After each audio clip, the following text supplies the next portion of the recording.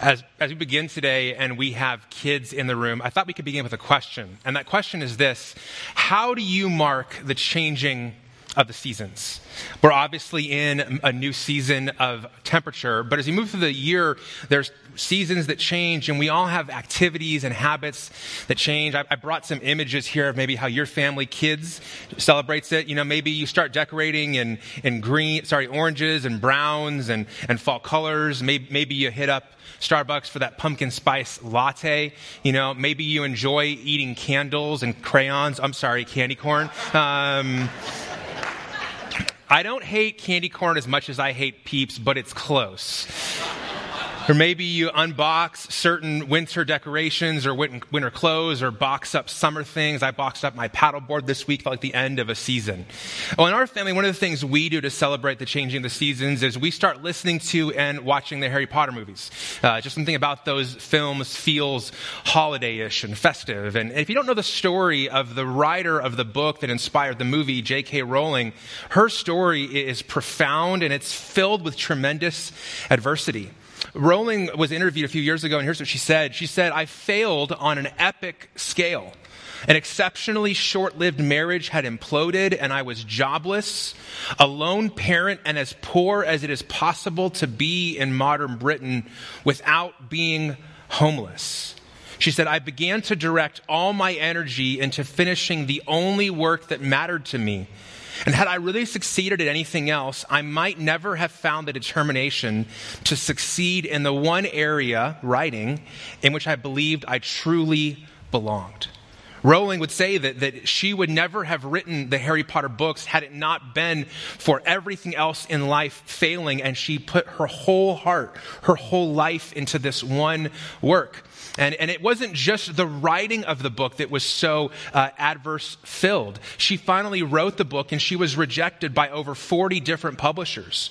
And finally one day her book in this form, just printed off with a binding clip on it, ended up on the desk of a publisher of a small publishing house. And his young daughter found a copy of the manuscript and read it on a train and then convinced her dad that she had to know what happened to these characters. And so her dad published the first book, and the rest is history. You see, sometimes it takes something hard, something even painful to break through to us. And kids, you're in a great season where your job every day is to learn. It's the one thing you're supposed to do in the season of life. And so you go to school, or maybe you're homeschooled and your parent teaches you, and your job is to just soak up knowledge, soak up information, grow and develop. It's an awesome stage to be in.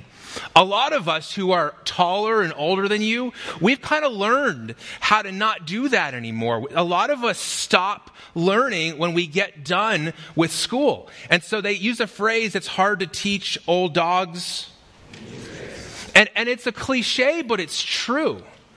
How many of us resist learning, resist changing, resist things that are new when we get old?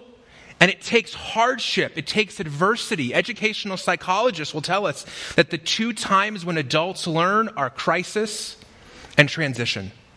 And it often takes for us a hard season, an adverse season to open us up. And that's what happens in the story of Jonah. Jonah goes through a tremendous season of adversity, and in that time and in that season, what happens is he begins to be open to things that are new because he has to. So last week we started this series, and today we're continuing. So if you have your Bible this morning, I want to invite you to open up to Jonah chapter 1. We're going to read the last verse of Jonah, and then we're going to read all of Jonah 2. Don't worry, it is one of the shorter chapters in Jonah. And kids, we often stand when we read God's word in worship. And so I'm going to ask everybody to stand this morning, whether you have a Bible or not. The verses will be here and on the screen, and you can follow along. In Jonah 1:17, it says, "The Lord appointed a great fish to swallow Jonah, and Jonah was in the belly of the fish 3 days and 3 nights. Jonah prayed to the Lord his God from the belly of the fish. I called to the Lord in my distress, and he answered me. I cried out for help from deep inside Sheol, and you heard my voice. You threw me into the depths and into the heart of the seas, and the current overcame me. All your breakers and your billows swept over me. But I said, I have been banished from your sight, yet I will look once more toward your holy temple. The water engulfed me up to the neck. The watery depths overcame me. Seaweed was wrapped around my head. I sank to the foundations of the mountains. The earth's gate shut behind me forever. Then you raised my life from the pit, Lord my God. As my life was fading away, I remembered the Lord, and my prayer came to you, to your holy temple. Those who cherish worthless idols abandon their faithful love. But as for me, I will sacrifice to you with a voice of thanksgiving. I will fulfill what I have vowed. Salvation belongs to the Lord. Then the Lord commanded the fish, and it vomited Jonah onto dry land. Jesus, we pray that our hearts would be open and our eyes and ears would be open to what it is you want to say to us this morning. We pray that we would recognize just how much you love us and care for us and how you want to work in our life. In your name we pray, Jesus. Amen. You can be seated. This morning, what I want to do is I want to walk you through the 5 stages in our experience of God's grace. If you've ever wondered, how does God's grace work in someone's life? We're going to see it played out in these first 2 chapters in the book of Jonah. And the first stage in experiencing God's grace, it may be surprising or counterintuitive, it's that we reject God. To have a place where you need God's grace means a situation is taking place where grace is the right response. And we saw this last week if you were here. The book of Jonah begins with Jonah rejecting God. God tells him to go to the city of Nineveh and to preach to those people. And a short summary of Jonah's response is, I'm not doing that. I'm not going to go there. I'm not going to say that. I'm not going to obey that. God, he basically, like a very small child, says no. And he says, I'm not going to do that. He rejects God and he rejects God's calling on his life. That's the very first step. And for a lot of us, if you can think back to times when you experienced God's grace, it began with God trying to do something or God wanting to do something in your life, and you said no. And I know it's hard to talk about or think about in church because you've just sang these great praise songs to God, these great worship songs to God. But many of us have had moments, if we think back in the recent past or maybe the distant past, where we rejected God. That's the whole reason we needed salvation in Christ. And so the beginning of our experience of God's grace is a moment that we reject God. The second one is when we run from God or turn from God's ways. And so we often reject God, and in that rejection, we begin to move away from him. We begin to turn away from how he's called us to live. And that's what happens in the life of Jonah. In Jonah 1:14-16 next week, we see this, that Jonah says, hey, I'm not going to go to Nineveh. I'm not going to preach to those people. I'm not going to do that thing. And he runs in the opposite direction.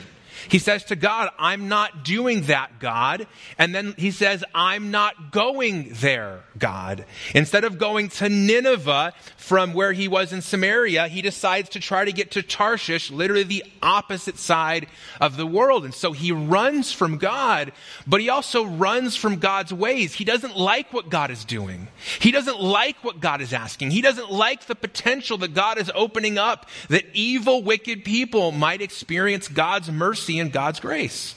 And so if you were here last week, we went through this story. God sends this great storm onto the sea as an act of mercy to Jonah. He pursues Jonah and he goes after him. And as we're going to see today, even though we reject God and even though we run from God and even though we turn from God's ways, God's grace still is available to us and it pursues us.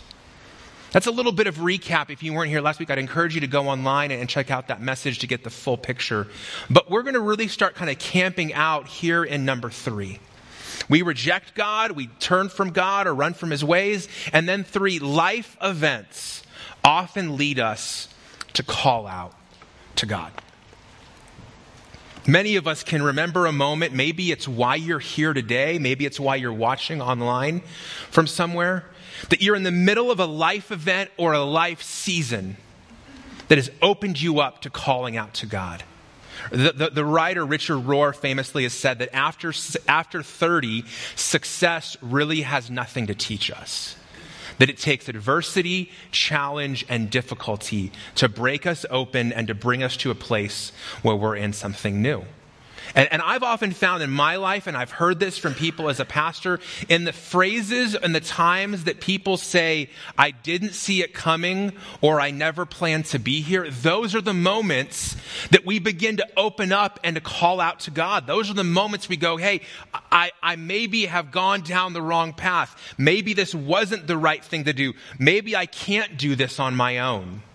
And in those seasons and those times and during those moments, we often call out to God. And that's Jonah's experience. At the end of chapter 1, he's literally thrown into a stormy sea. And Jonah 2 tells us that literally as he's drowning, he calls out to God. Now, I don't know about you, but drowning in my imagination has to be like the worst experience in the world.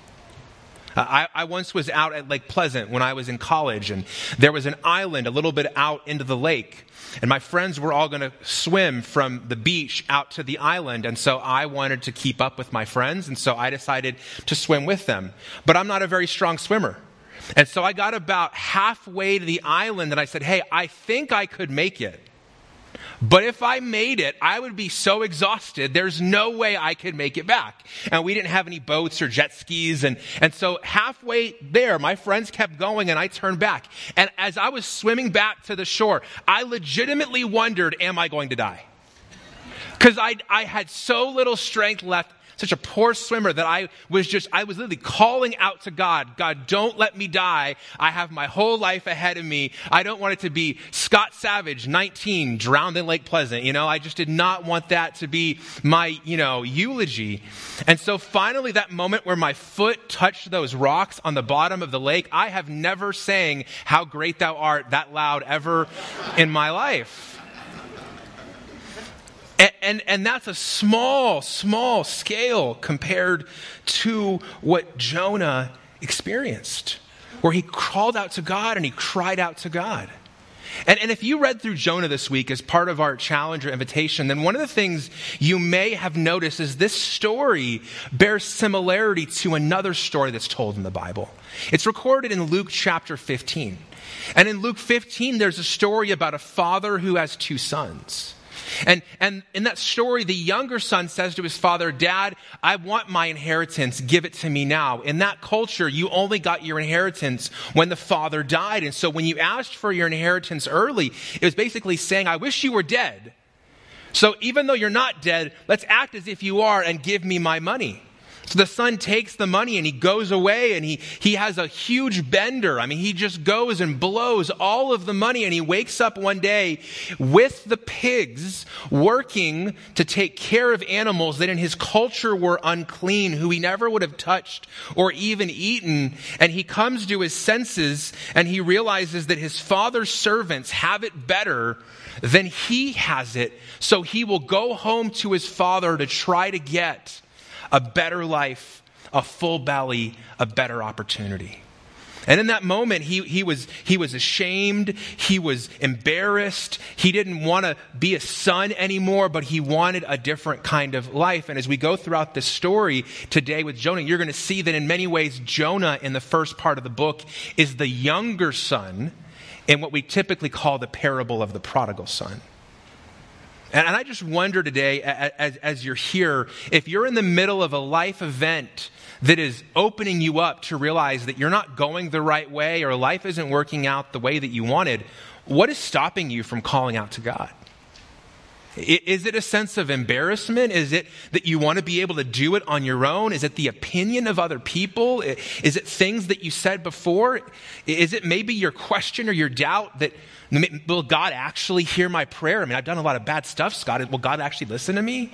Is God out there? Is he actually capable of dealing with the situation? Can he actually save me?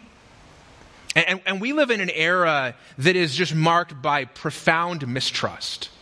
We live in the age of cynicism. We live in the age of doubt. In many ways, those have become like fashion pieces, accessories to our lives. And the challenge is that some of us trust our mistrust more than we trust in anything else. Some of us are so mistrusting of people, of leaders, of institutions, of God, that our greatest trust is in our mistrust. Our greatest faith is actually in our doubts.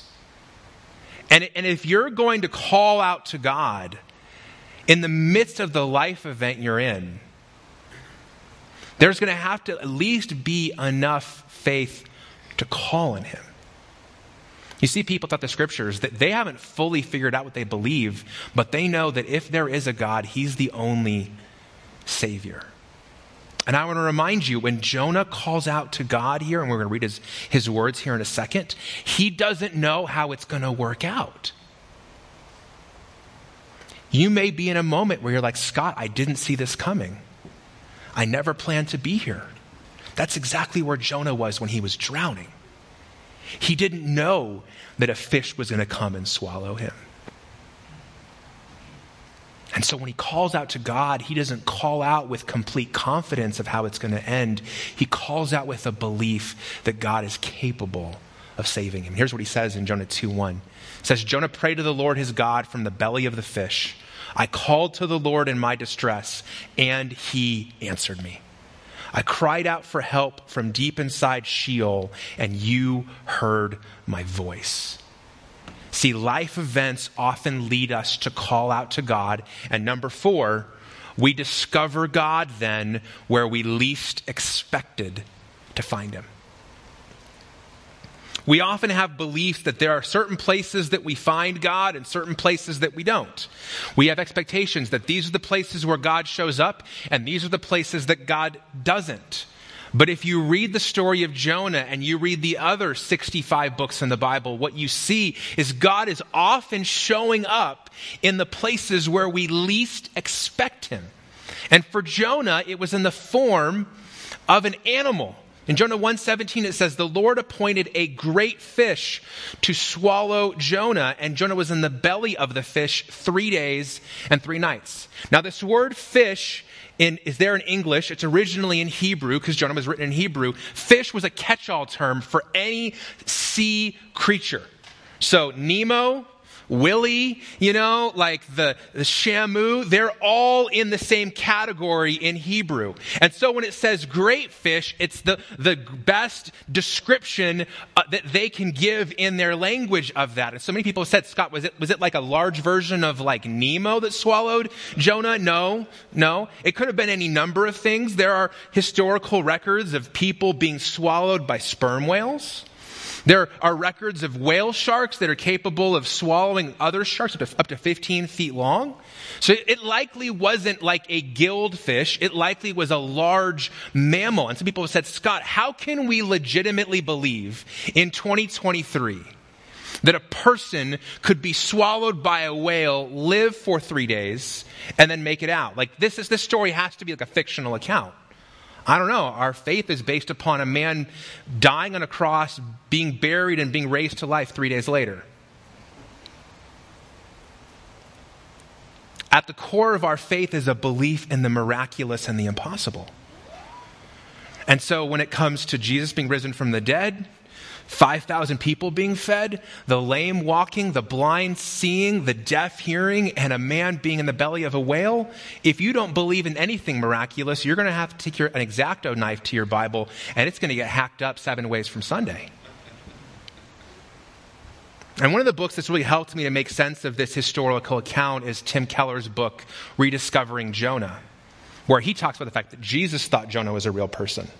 So Why shouldn't we? But one of the things that Keller says in his book, he says, if it's true that Jonah, a person who talked with God, who got revelation from God, a great prophet of the Old Testament, can be blind to grace to the point where it distorts his very life, it's even more likely that all of us in this room, to one degree or another, are also blind to it. Jonah has so misunderstood God and misunderstood God's grace that, as we saw last week, he doesn't get God, he doesn't perceive God, and that's why he's in the belly of the whale. That's why he's drowning in the sea. And so today for us, the challenge is, can we believe that God could do that? For him, it was his belief, could God ever give mercy and grace to people who don't deserve it? And if it's possible for Jonah, who heard directly from God and prophesied about that, if it's possible for him to miss God's grace and him to mess where God was and where God isn't, it's possible for us to miss God's grace and us to get confused on where God shows up and where God doesn't. And one of the things the text tells you in verse 4 is that from the foundations of the mountains, Jonah was sinking and he was calling out to God. So kids, if you're still in the room paying attention, here's a question for you. What's the tallest mountain in the world? Mount Everest. Thank you very much. Mount Everest. Mount Everest is 29,032 feet high. And above ground, Mount Everest is the tallest mountain in the world. But if you count the depths of the sea, Mount Everest is not the tallest mountain in the world. It's actually Mauna Kea. This mountain, this volcano in Hawaii, that is 13 to 14,000 feet above sea level and is over 16,000 feet below sea level. So when Jonah says the foundations of the mountains, he's not speaking about the base of Mount Everest in Nepal. He's speaking about the foundations of the mountains at the depths of the sea that he was sinking in. And that was the place from which he found God. I sank to the foundations of the mountains, he says. And as my life was fading away, he's really drowning now. I remember the Lord, and my prayer came to you, God, to your holy temple. The temple was the most significant place for a Jew in all of the world. Originally constructed by King Solomon and then later restored by Ezra, the temple located in Jerusalem was the place where God was. That was the place where you found God. And in the temple, the Holy of Holies was the inner portion of the temple, that this section right here, that only one priest, the high priest, would go into on one day, the Day of Atonement, Yom Kippur. And on that day, in the place where the 10 Commandments sat, inside the Ark of the Covenant, the high priest would take blood from a sacrifice and he would pour it out on the top of the Ark of the Covenant, known as the mercy seat. And that sacrifice would symbolize God's forgiveness through the shedding of the blood for the forgiveness of people. And so when Jonah is saying, I was looking to your holy temple, Lord, he was looking to the mercy seat, hoping that God could forgive him for what he had done, hoping that God would be merciful to him as he was dying. And what Jonah was hoping for in a moment is what Jesus came and ultimately did. Paul talks about this in Romans 3, where he says, the righteousness of God is through faith in Jesus Christ to all who believe, since there is no distinction between people. For all have sinned and fall short of the glory of God, and they are justified freely by his grace through the redemption that is in Christ Jesus. God presented Jesus as the mercy seat by his blood through faith to demonstrate his righteousness, because in his restraint, God passed over the sins previously committed. So if you're drowning today, if you're in the middle of circumstances that you didn't see coming, that you didn't expect, that have taken you by surprise, don't look to a building on the other side of the world. Look to Jesus, who once and for all becomes the mercy seat, that through his blood you can be forgiven.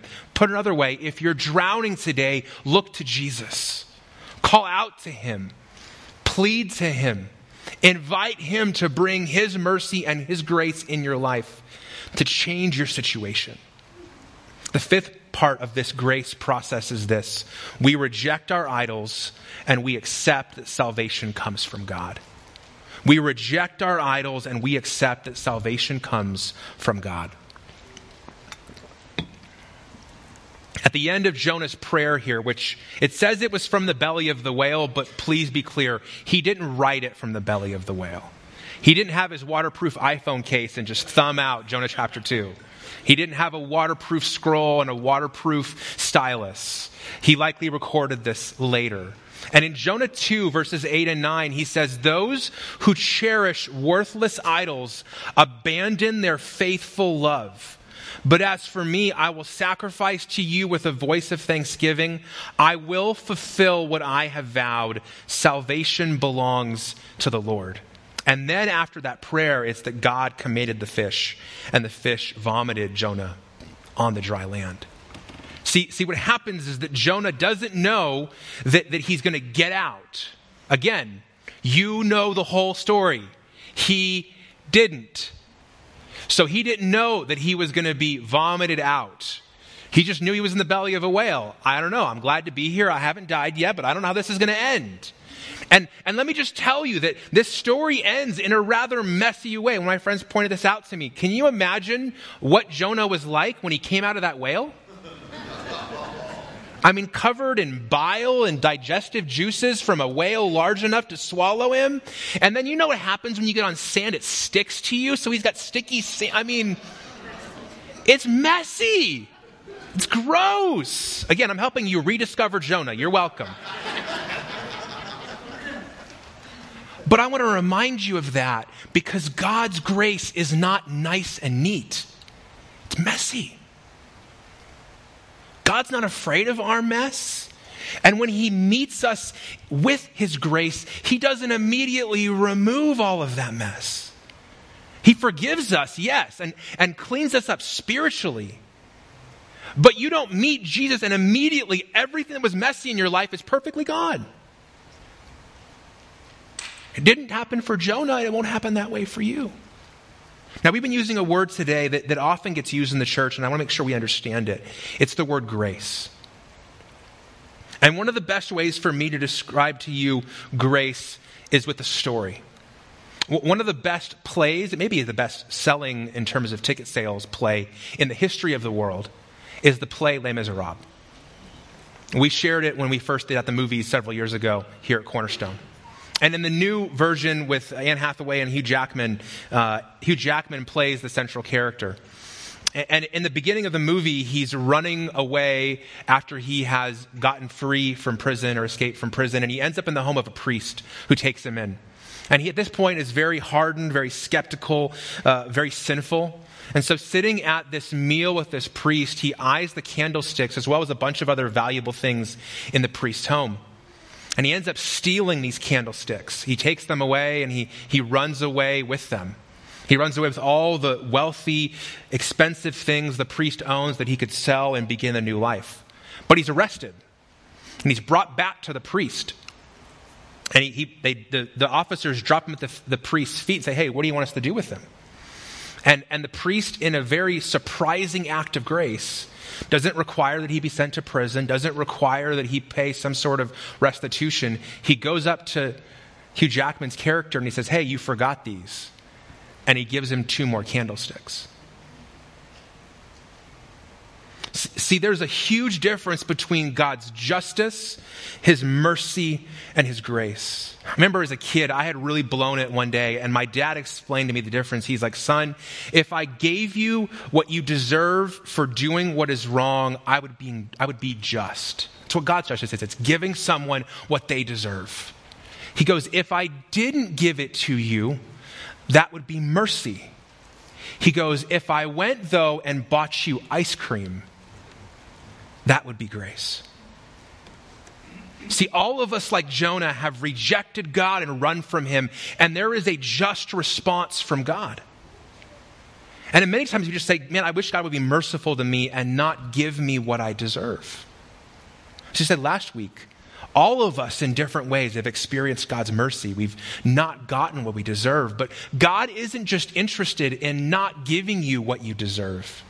He's interested in giving you something you don't deserve. And what Jonah experiences and what's available to us through Jesus is not just a merciful response, it's his grace. If you like an acronym, it's God's riches at Christ's expense. It's God's riches, the things we don't deserve because of what Jesus did for us.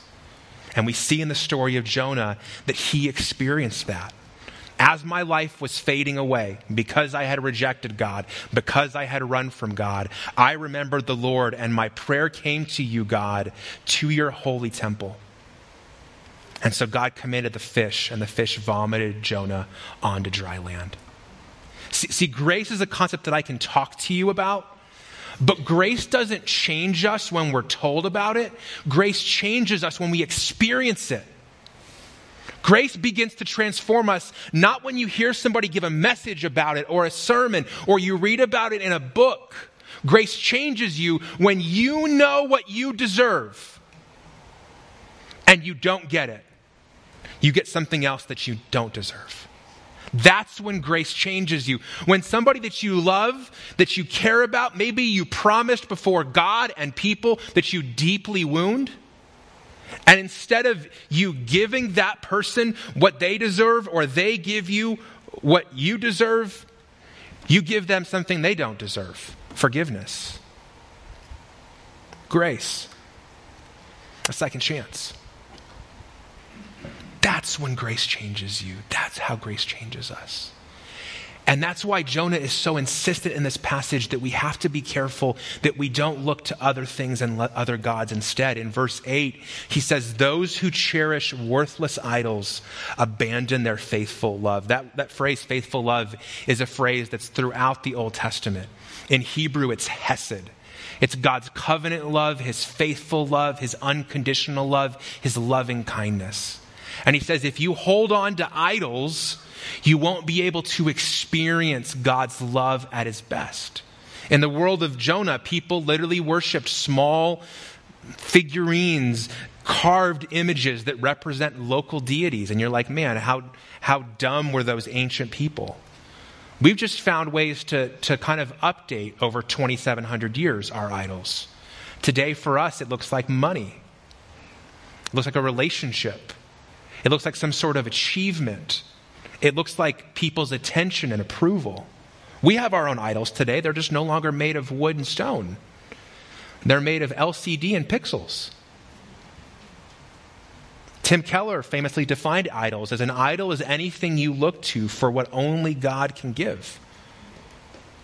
And I would hazard a guess that today, or certainly yesterday and probably tomorrow, all of us will look to something other than God to meet a need that only God can meet.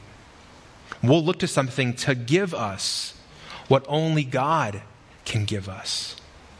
And what Jonah is saying here is that idols don't save us. Salvation comes from the Lord. And what's interesting, and this is kind of a sneak peek on next week, is I'm not sure if Jonah was writing about other people or himself when he said that those who cherish worthless idols abandon faithful love. I think, and this is just me, this is not the Bible, this is Scott, I think he was speaking about others. Because what you're going to see in chapters 3 and 4 is Jonah still has idols. He still has things or even views of God that he's looking to, and he is going to find himself running headlong in a collision with those. So I would just encourage you that if you're like, Scott, how terrible is it that people look to money for what only God can give them? Be careful that you judge others for something that may be happening in your own heart. Because as John Calvin famously said, the heart is an idol factory. We naturally and in our flesh gravitate to them again and again. On the back of your hand, there's a couple of next steps if you want to look at those today as we close. And here's the first one. I want to encourage you to embrace God's grace as your only hope for salvation. If you've never put your faith and trust in Jesus Christ and you've never embraced his grace, today could be that day. Today could be that day. I was reminded last night of this when I read the news that Matthew Perry passed away. Famous actor from the TV show Friends. And Matthew Perry's story is an incredible one. I read his biography earlier this year. He spent years battling tremendous addiction, even at the height of his fame. And he writes in his book about what happened in his life when he called out to God. This is an excerpt from his book. He said, "God, please help me. Show me that you are here, God. Please help me." I started to cry. I really started to cry. That shoulder-shaking kind of uncomfortable and uncontrollable weeping. I wasn't crying because I was sad. I was crying because for the first time in my life, I felt okay. I felt safe. Taken care of, decades of struggling with God and wrestling with life and sadness, everything being washed away like a river of pain gone into oblivion. He said, I had been in the presence of God. I was certain of it. And this time I had prayed for the right thing, help. Eventually the weeping subsided, but everything was different now. I stayed sober for 2 years based solely on the moment, that moment. God had shown me a sliver of what life could be. He saved me that day and for all days. And no matter what, he turned me into a seeker, not only of sobriety and of truth, but also of him. Today, no matter where you are, what you're drowning from, or what you're in the middle of, I encourage you to embrace God's grace. Tomorrow is not guaranteed. An opportunity is available today. And if that's you, in a second, I want to lead you in a word of prayer. Secondly, I want to encourage you that maybe for you, it isn't embracing God's grace, it's repenting of where you've been running from God and turning from God's ways. Maybe you say, Scott, I've embraced God's grace before, but I've turned from God or I've turned from his ways. And repentance, I'll just remind you, is not just saying, my bad, I did something wrong. It's going a different direction. It's going, hey, this isn't the right way to go. I'm going to go somewhere different. And if neither one of those are really ringing a bell for you, then here's the third one. I want to invite you to pray the dangerous prayer in Psalm 139, 23 and 24. Not all prayers are created equal, and some prayers are more dangerous than others. At the end of Psalm 139 is arguably the most dangerous prayer in all the Bible. There, David writes, "Search me, God, and know my heart. Test me and know my concerns. See if there is any offensive way in me, and lead me in the everlasting way." Perhaps you have an idol and you don't know it. Perhaps you have a need for grace and you haven't realized it yet. Maybe for you, the prayer is not, I need God's grace or I need to repent. It's, God, show me where I need your grace. Show me where I need to repent. And if you're going to pray that, just beware. God's going to find something. It may make you uncomfortable. It may challenge you. That's why it's a dangerous prayer. But God's grace is something we can only experience as we recognize our need for it. Let's pray. Jesus, we thank you so much for the book of Jonah and his story. We thank you for the fact that in the midst of his hatred and his disobedience, you extended him grace. And we pray that in our lives, in the places where we've rejected you, run from you, turned away from you, that whether you use a life event or you just convict our heart, we pray that you would reveal yourself to us. We pray that you would show us our need for you, and we thank you that you meet our neediness with your grace. Your riches at Christ's expense, an undeserving gift that comes to us. And we thank you for that. And Jesus, I pray that if there are people in this room right now, or people watching online who've never embraced your grace, and maybe you're in a moment like Matthew Perry was a few years ago when he just was at the bottom of a long, deep hole. We pray that right now you'd be speaking to their hearts, reminding them and revealing to them their need for you. So I just pray right now, if that's you, that you might pray this prayer right along with me. Jesus, I need you. I need your grace. I've rejected you and I've run from you and I'm drowning. So Jesus, I call out to you. Help me. I can't save myself.